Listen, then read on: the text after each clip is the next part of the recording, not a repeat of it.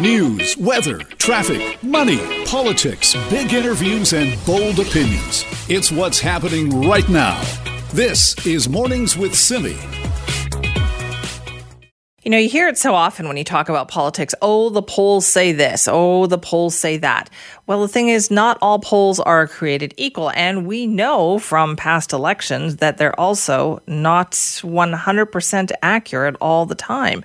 We've had some crazy elections where the result is not at all what we expected. Here in BC, we think back to 2013 for sure, where people did not see those results coming.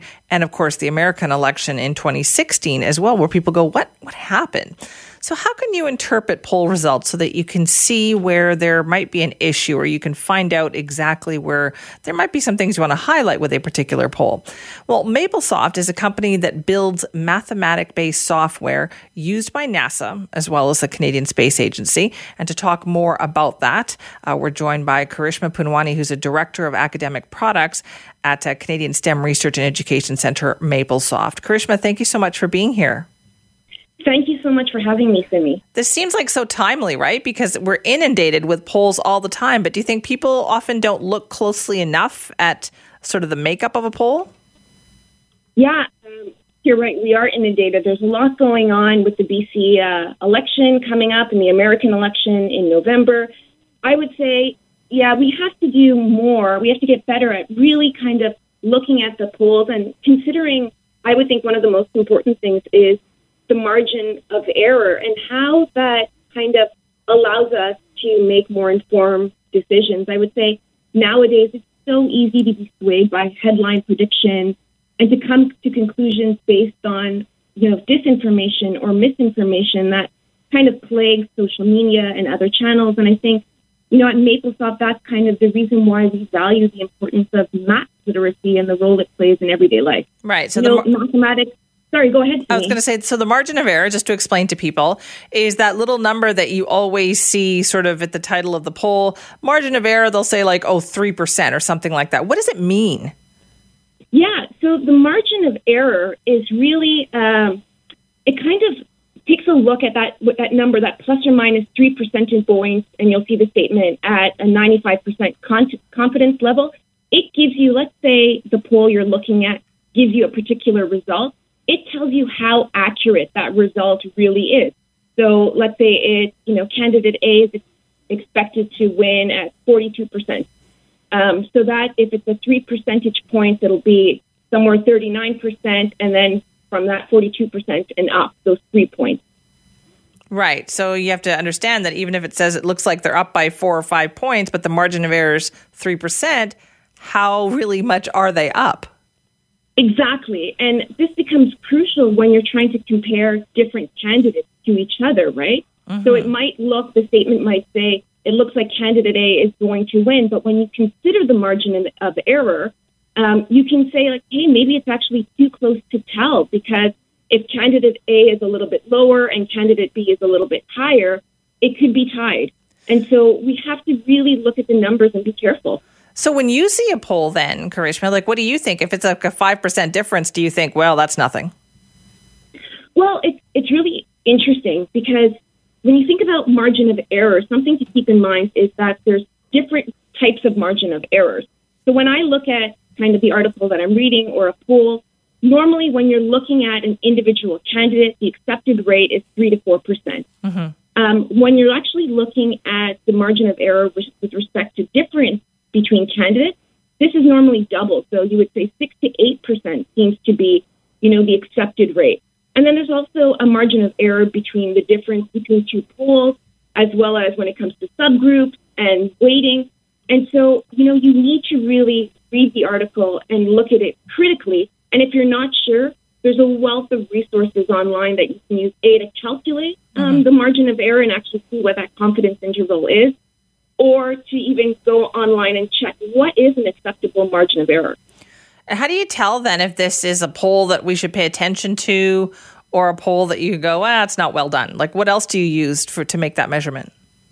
Yeah, that is another great question. How do you tell if a poll is reputable? And I think here is where mathematics can help. So here are a few tips that I would recommend. One is to look at who conducted the poll. if the poll was funded by an advocacy group or one that was affiliated with the campaign, they likely have skin in the game. And so while the findings may be accurate, it's important to take the time to scrutinize the data. Another thing is to look at the target population of the poll. Polls can focus on voting age population, likely voters, registered voters. And while the polls from these sources are valid, they can yield different results. So if you're comparing things, keep in mind who is the target population of the poll. Another thing is the sampling method that was employed. So if the poll only relies on landline calling, or if the poll is an internet-based poll that requires people to opt in, then chances are that sample method isn't the most reliable. Right. And another one that's crucial is where the results weighted.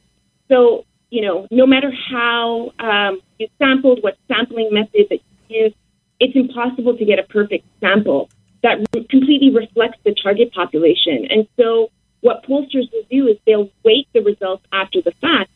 And if you go and you look at some of the analysis, if the sample is weighted heavily for a particular subgroup, then there is a greater margin of error, and the less accurate those results are likely to be. Right. So those are just a few tips. I mean, there's tons of other things to check out, but I think those are my top 4 tips for gauging whether a poll is reputable. When you say check how it's weighted, what does that mean?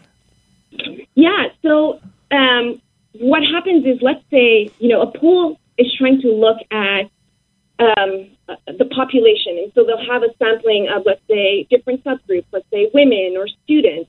But sometimes it's hard to get a perfect sample that kind of reflects all the women in the population or all the students in the population. So what they'll generally do is they'll take, the number of people, the number of respondents in that subgroup, and they'll try to weight the numbers based on the actual population. Right. And so you just have to be careful when they're doing that. I mean, all polls do it, but how heavily have they weighted it? Because there will be likely a bias in those numbers. So again, it's kind of why you have to be careful when you're reading the source of the information and then apply that critical thinking, that mathematics, just to make sure that, what you're reading actually does make sense. Well, you know what? Excellent lesson this morning. Karishma, thank you. You are so welcome, and thank you for having me, Simi. Well, appreciate your time. That's Karishma Punwani, who's a Director of Academic Products at the Canadian STEM Research and Education Centre called MapleSoft, kind of teaching us how math is involved in translating political polls. We get inundated with them all the time, but some of them obviously created a little more, equal than others. And it was a good lesson there to figure out what to look for to make sure that this one, the one that you're looking at, is the most accurate possible. Very important when we're talking about being in a provincial election and now potentially a federal election too. This is Mornings with Simi.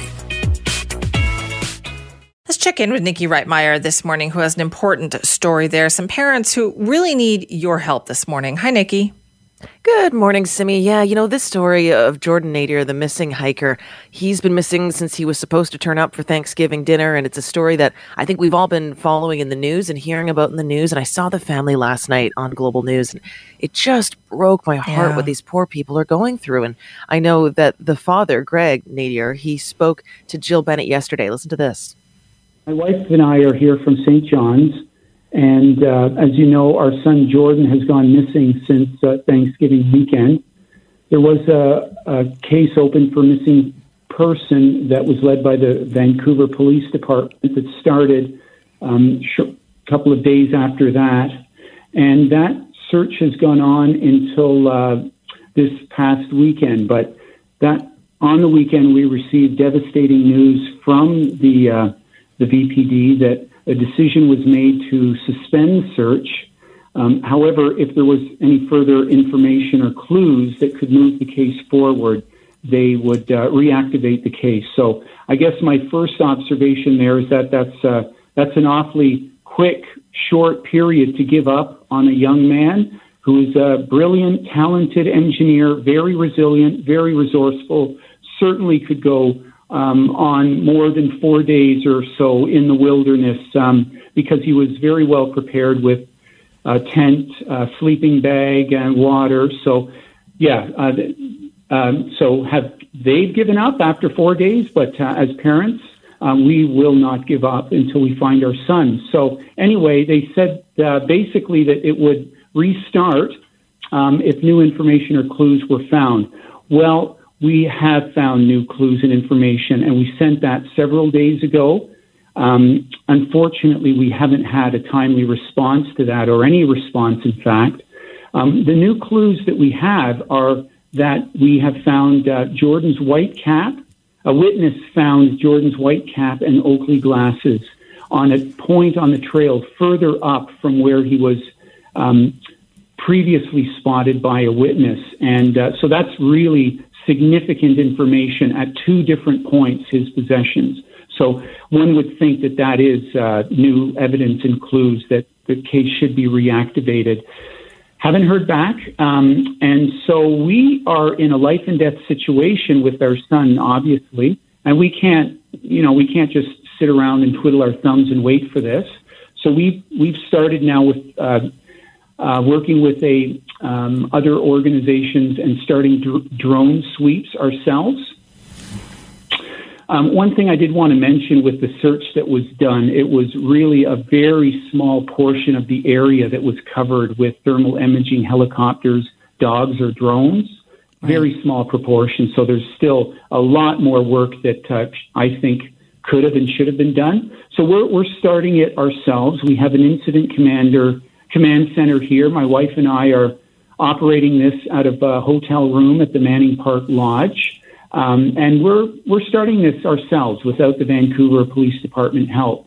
That's Jordan Naderer, that's Jordan Naderer's dad, I should say, Greg Naderer, still looking for their son. Nikki, this is so sad that they feel like they're not being supported by the police here. Oh, Simi, my heart just absolutely breaks for this family. And, I have a lot of respect for the VPD. I really and sincerely do. But I could not imagine what it would be like to have a family member of mine missing who I think might still be clinging to life somewhere out there in the wilderness, and knowing that every hour could be the difference between life and death. And the police say, yeah, we've got some information and we can give it to you for your own private search now, but we're putting together a report and the paperwork isn't ready yet. So we'll get it to you when we're done putting together this paperwork, this report.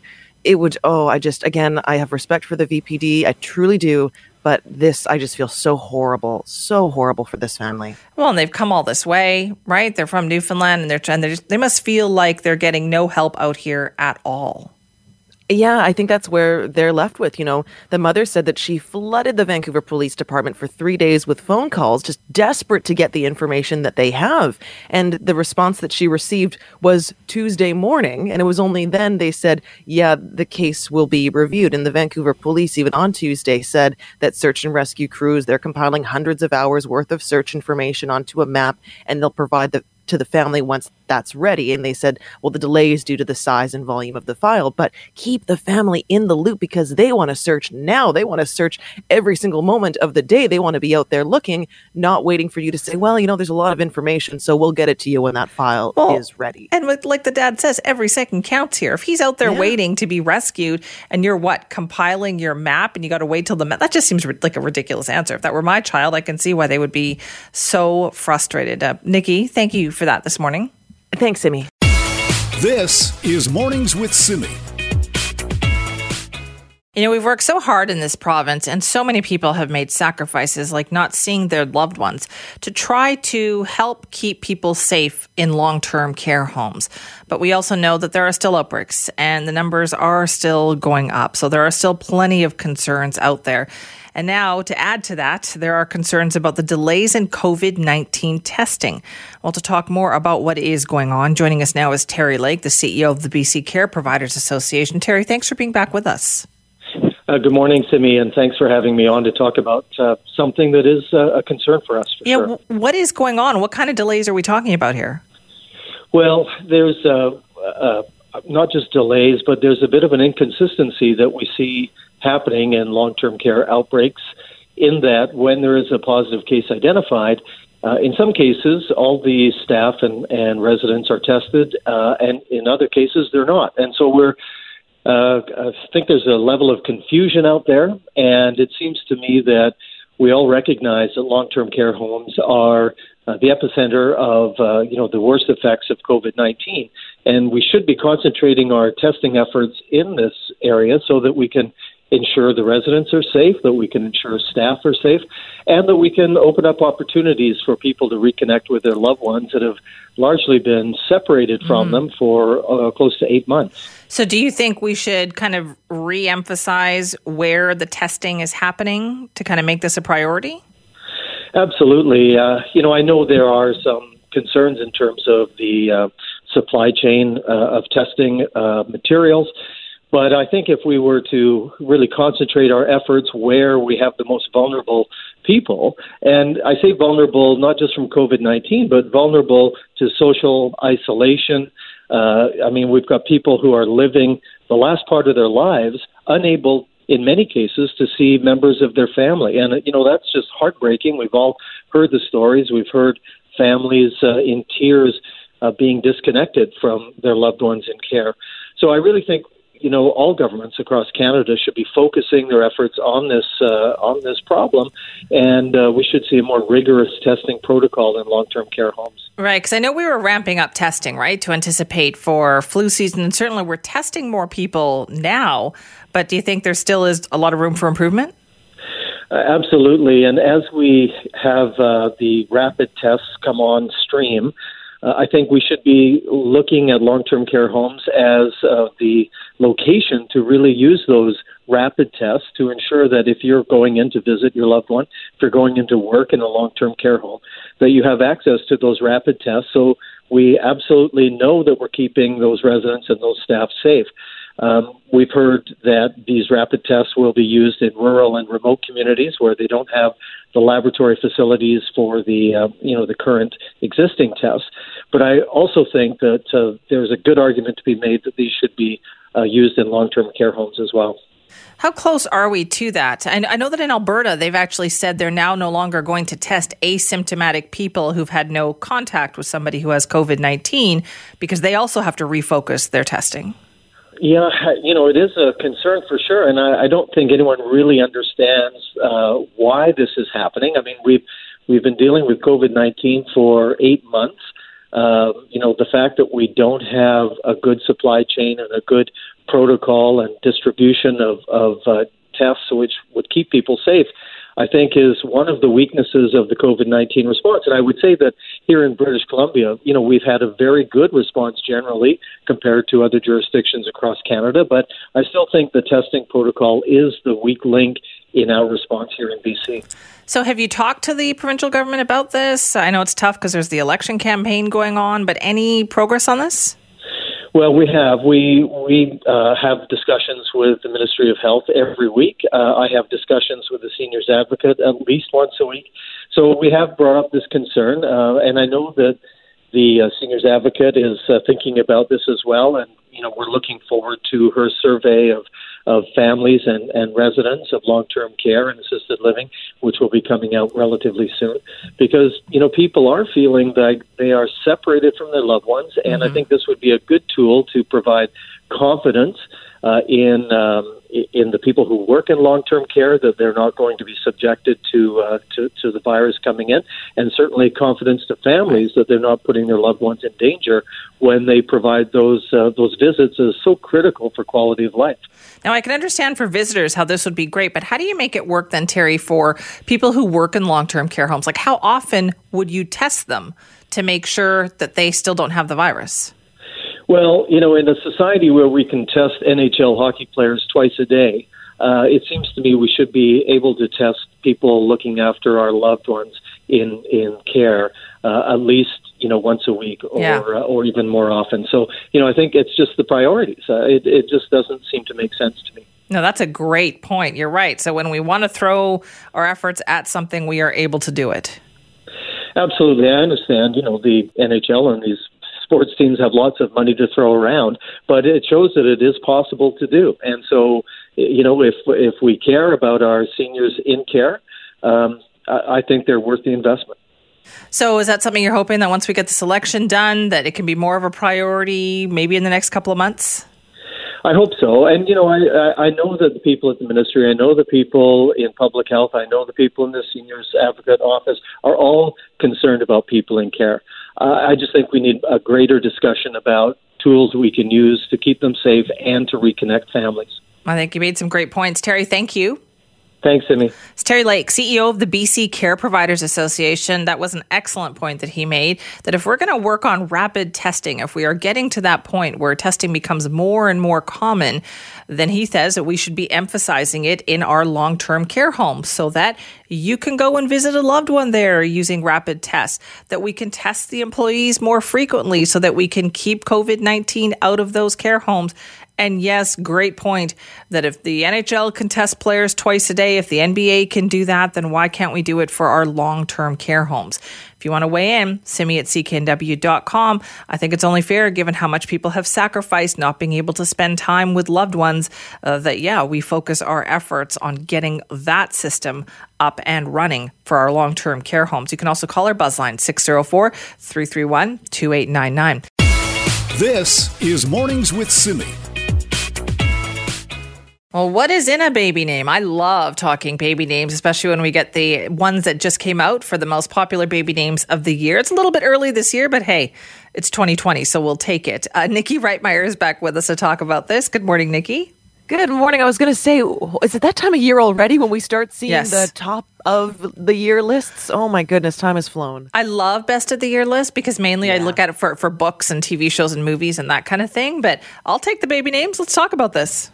I always find the baby name list really interesting as well, because it's funny to think, 10 years, 15 years, 20 years down the road, are these going to be the most common names that we see in our society? And so far, the most popular baby name of 2020 is Sophia for girls and Liam for boys. Both, I think, very beautiful names. Sophia has actually been around for a long time. So from looking at this list, this is from Baby Center, by the way, Sophia has ranked number 1 for 11 years in a row. A lot of Sophias out there. Jeez, no kidding. Well, it is. I think it's a beautiful name. I really like those sort of traditional classic names. And I know people are getting really weird with the names they're giving their babies these days. We're getting pretty creative. So I think it is nice to see a really beautiful, really sort of classic traditional name at the top of that list. Other names that cracked the top 10, Riley and Mateo. And Mateo, hugely popular and continuing to gain popularity, even if you look at the list of Canadian names for boys. So not just, an American list, but when you look at the Canadian list as well, Mateo ranks as number 2, as the number 2 most popular name. So I think that's another really neat name. Like there has to be a reason, right, for Mateo to suddenly drop. It's been new to the top 10 this year. All of a sudden, the name Mateo has become popular. There's always usually a reason for something like that. Yeah, you know what? That's a really good point, because one of the top names that could be for either boys or girls is Arya. And of course, that's from Game of Thrones. But Mateo, I actually don't know. If anyone knows if there's a TV show character or a movie character or a comic book character with that name, I'd be really curious to hear why. But yeah, good point. I can't think of it from anywhere. I know. For instance, the name Emma is number 4 on the list, right, for most popular baby names. But that has consistently been in the top 10. And I can tell you that is probably because of Friends.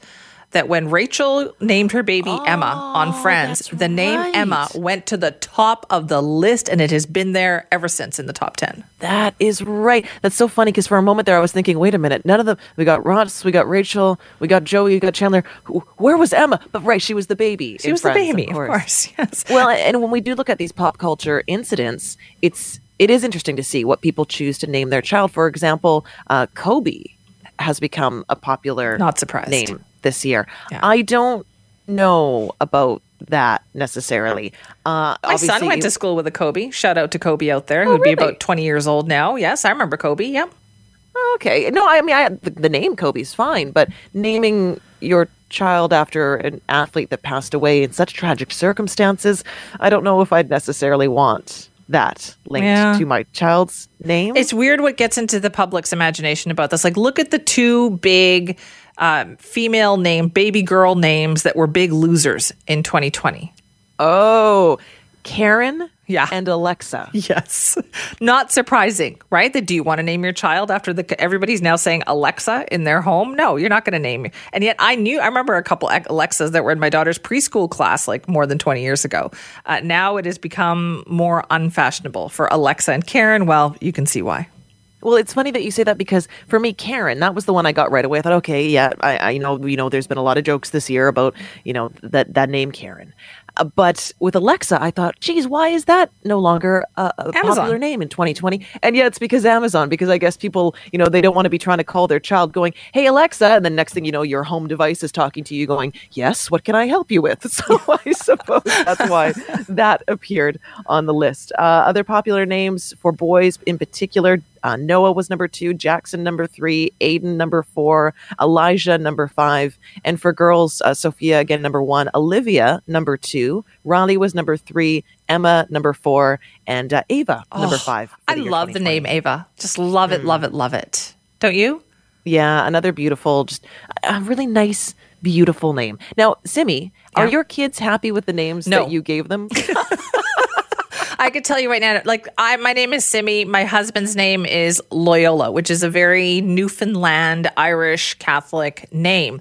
We have had to explain our names our whole lives, right? So we named our kids something very simple. My daughter was named after my mother, very simple. Oh, very nice. My son also has a very simple name. They hate their names and they're always harping on us about, why'd you name us this? Like, why couldn't you come up with something better? And they don't understand the gift that we gave them, Nikki. They are resentful. Yep.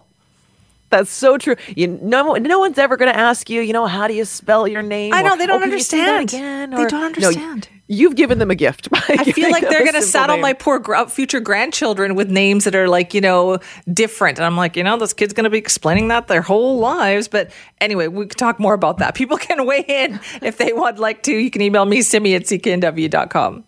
Well, earlier on the show, we were talking about baby names for 2020 because Baby Center, which is a huge online website for baby names, has already put out their list for the most popular names of 2020. Nikki Reitmeyer's back with us now. Hi, Nikki.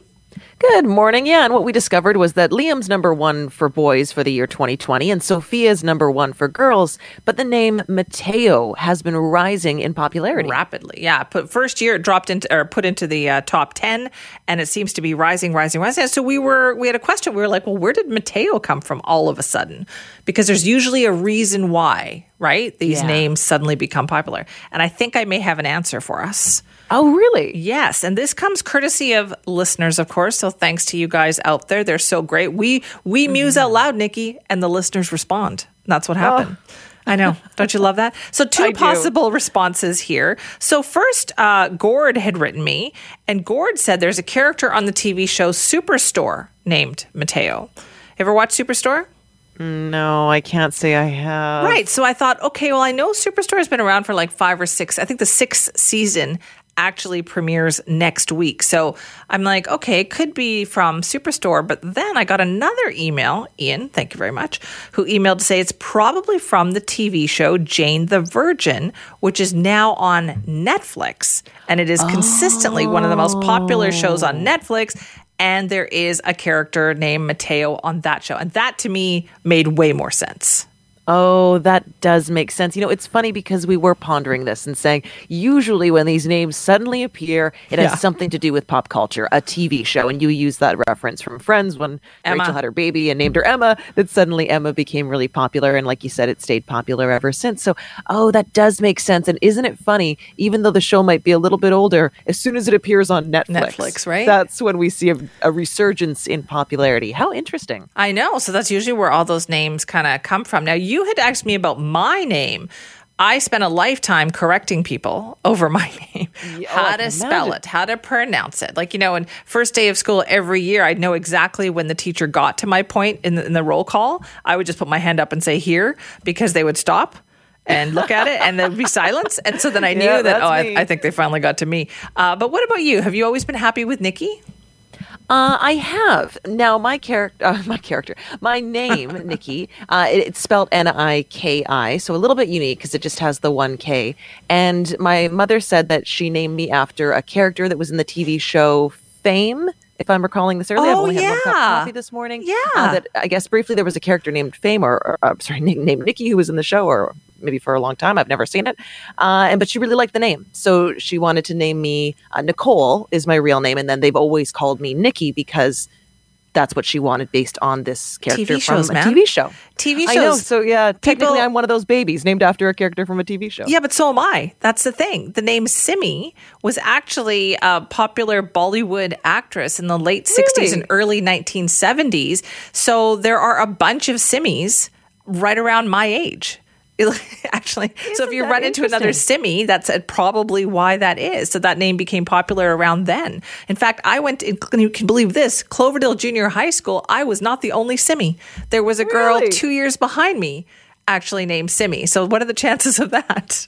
It's funny to think that, 30 years from now, there's going to be a bunch of kids sitting around going, yeah, I hear my parents named me after some show. I don't know, Jane the Virgin. Have you ever heard of it? I'm Game of Thrones. Yeah, my name's Arya. And yeah, I've never even seen the show before, but right? Yeah, that's where my parents said they got the name anyways. That's where it's going. Nikki, thank you. Thanks, Simi. That's it for our name conversation. We were wondering about the name Mateo. Thanks to the listeners for helping us out with that. But you know what? Everybody has a story about their name. And if you want to tell me yours, you can email me, simi@cknw.com. This is Mornings with Simi.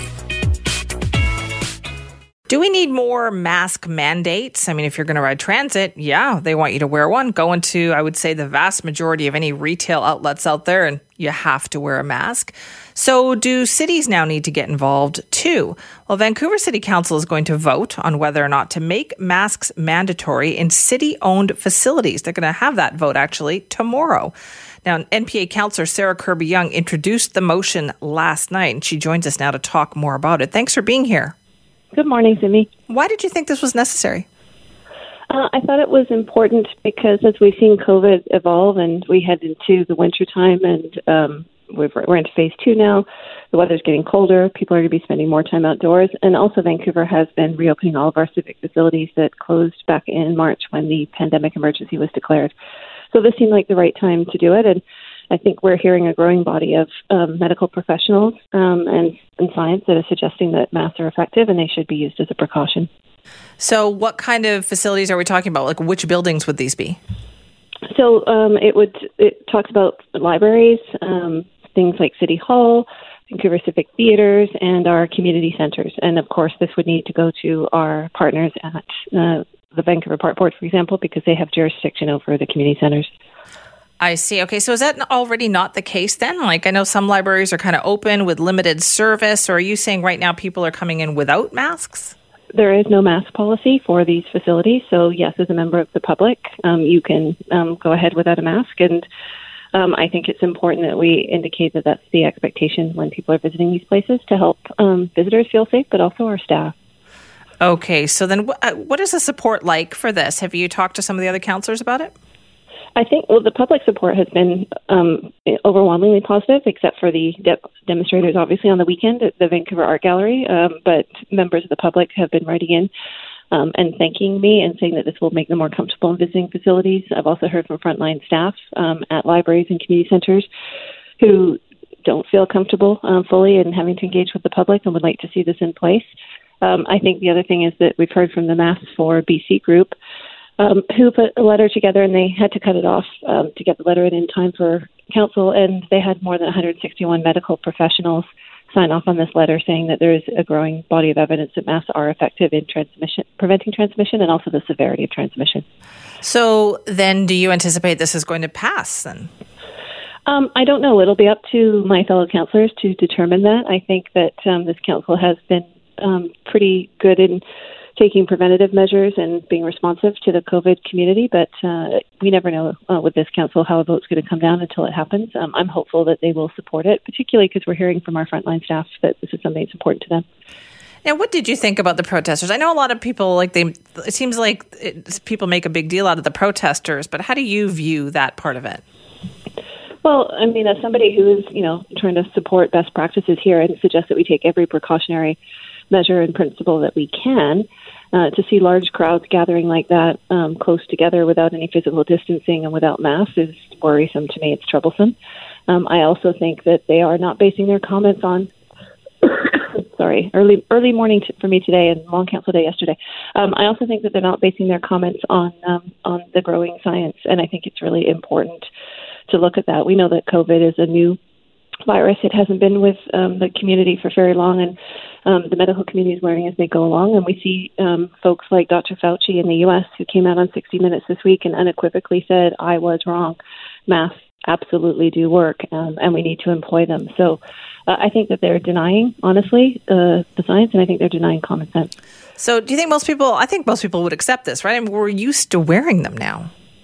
We are. I think it's becoming much more common. People are comfortable with it. It's much more of a societal norm. And I just think it's a good social, to be a good sort of social citizen now. It's a good social practice because, we're all in this together, and what we do impacts everybody else. So if you think about your loved ones, you don't want them to be exposed. So why would you not wear a mask and potentially do something detrimental that would impact somebody else's family or friends? You just wouldn't.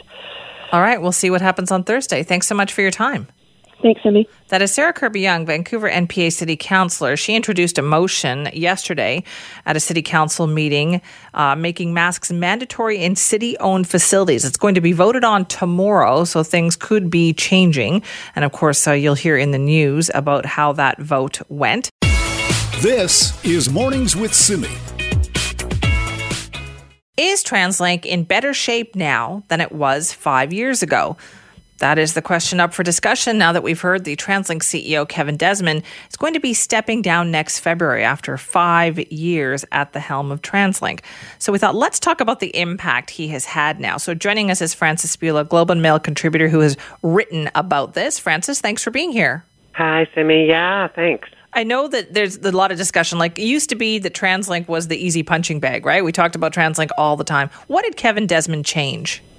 Well, one of the things he changed that he didn't really have much of a say in, but he walked into a situation where there was a Liberal government that was elected that started promising money for transit, that the provincial government, which had never much liked TransLink all along, the then Liberal government, started cooperating with, and then he inherited an NDP government that also was very pro-transit. So those were two things that happened that really hadn't happened for anyone for the previous 16 years because the NDP had created TransLink. The Liberals weren't crazy about it. And I've talked to mayors, not very NDP mayors, like more on the conservative side, who said the Liberals just used it as a punching bag for, quite a number of years. So he was lucky in that he walked into that, for sure. But he also really kind of turned around TransLink's image. Yeah. He was just out there in the public all the time. He was promoting transit. He was an advocate for it. He came across as a person who was kind of, very can-do. We're going to get things done here. He hired a big PR firm, Fleischman Hilliard, to, make sure that they were constantly having news conferences and sending out news releases about, how well TransLink was doing. I found that was a huge piece of it, right? Where all of a sudden you had the CEO of TransLink doing a lot of interviews saying we're going to fix those escalators and this is going to change, and that was just something that hadn't happened before. No, like Ian Jarvis, from everything I've heard, he was actually a better manager than people gave him credit for, but he was not that comfortable in front of cameras. He was kind of, I think he'd been the finance officer before, and he had that personality. Like, he just wasn't out there all the time. And TransLink really took some hits while he was there, including the referendum that the province insisted had to be run, which just brought out everyone's negative feelings about transit and TransLink. So what now, though? Why is he leaving? What have you heard?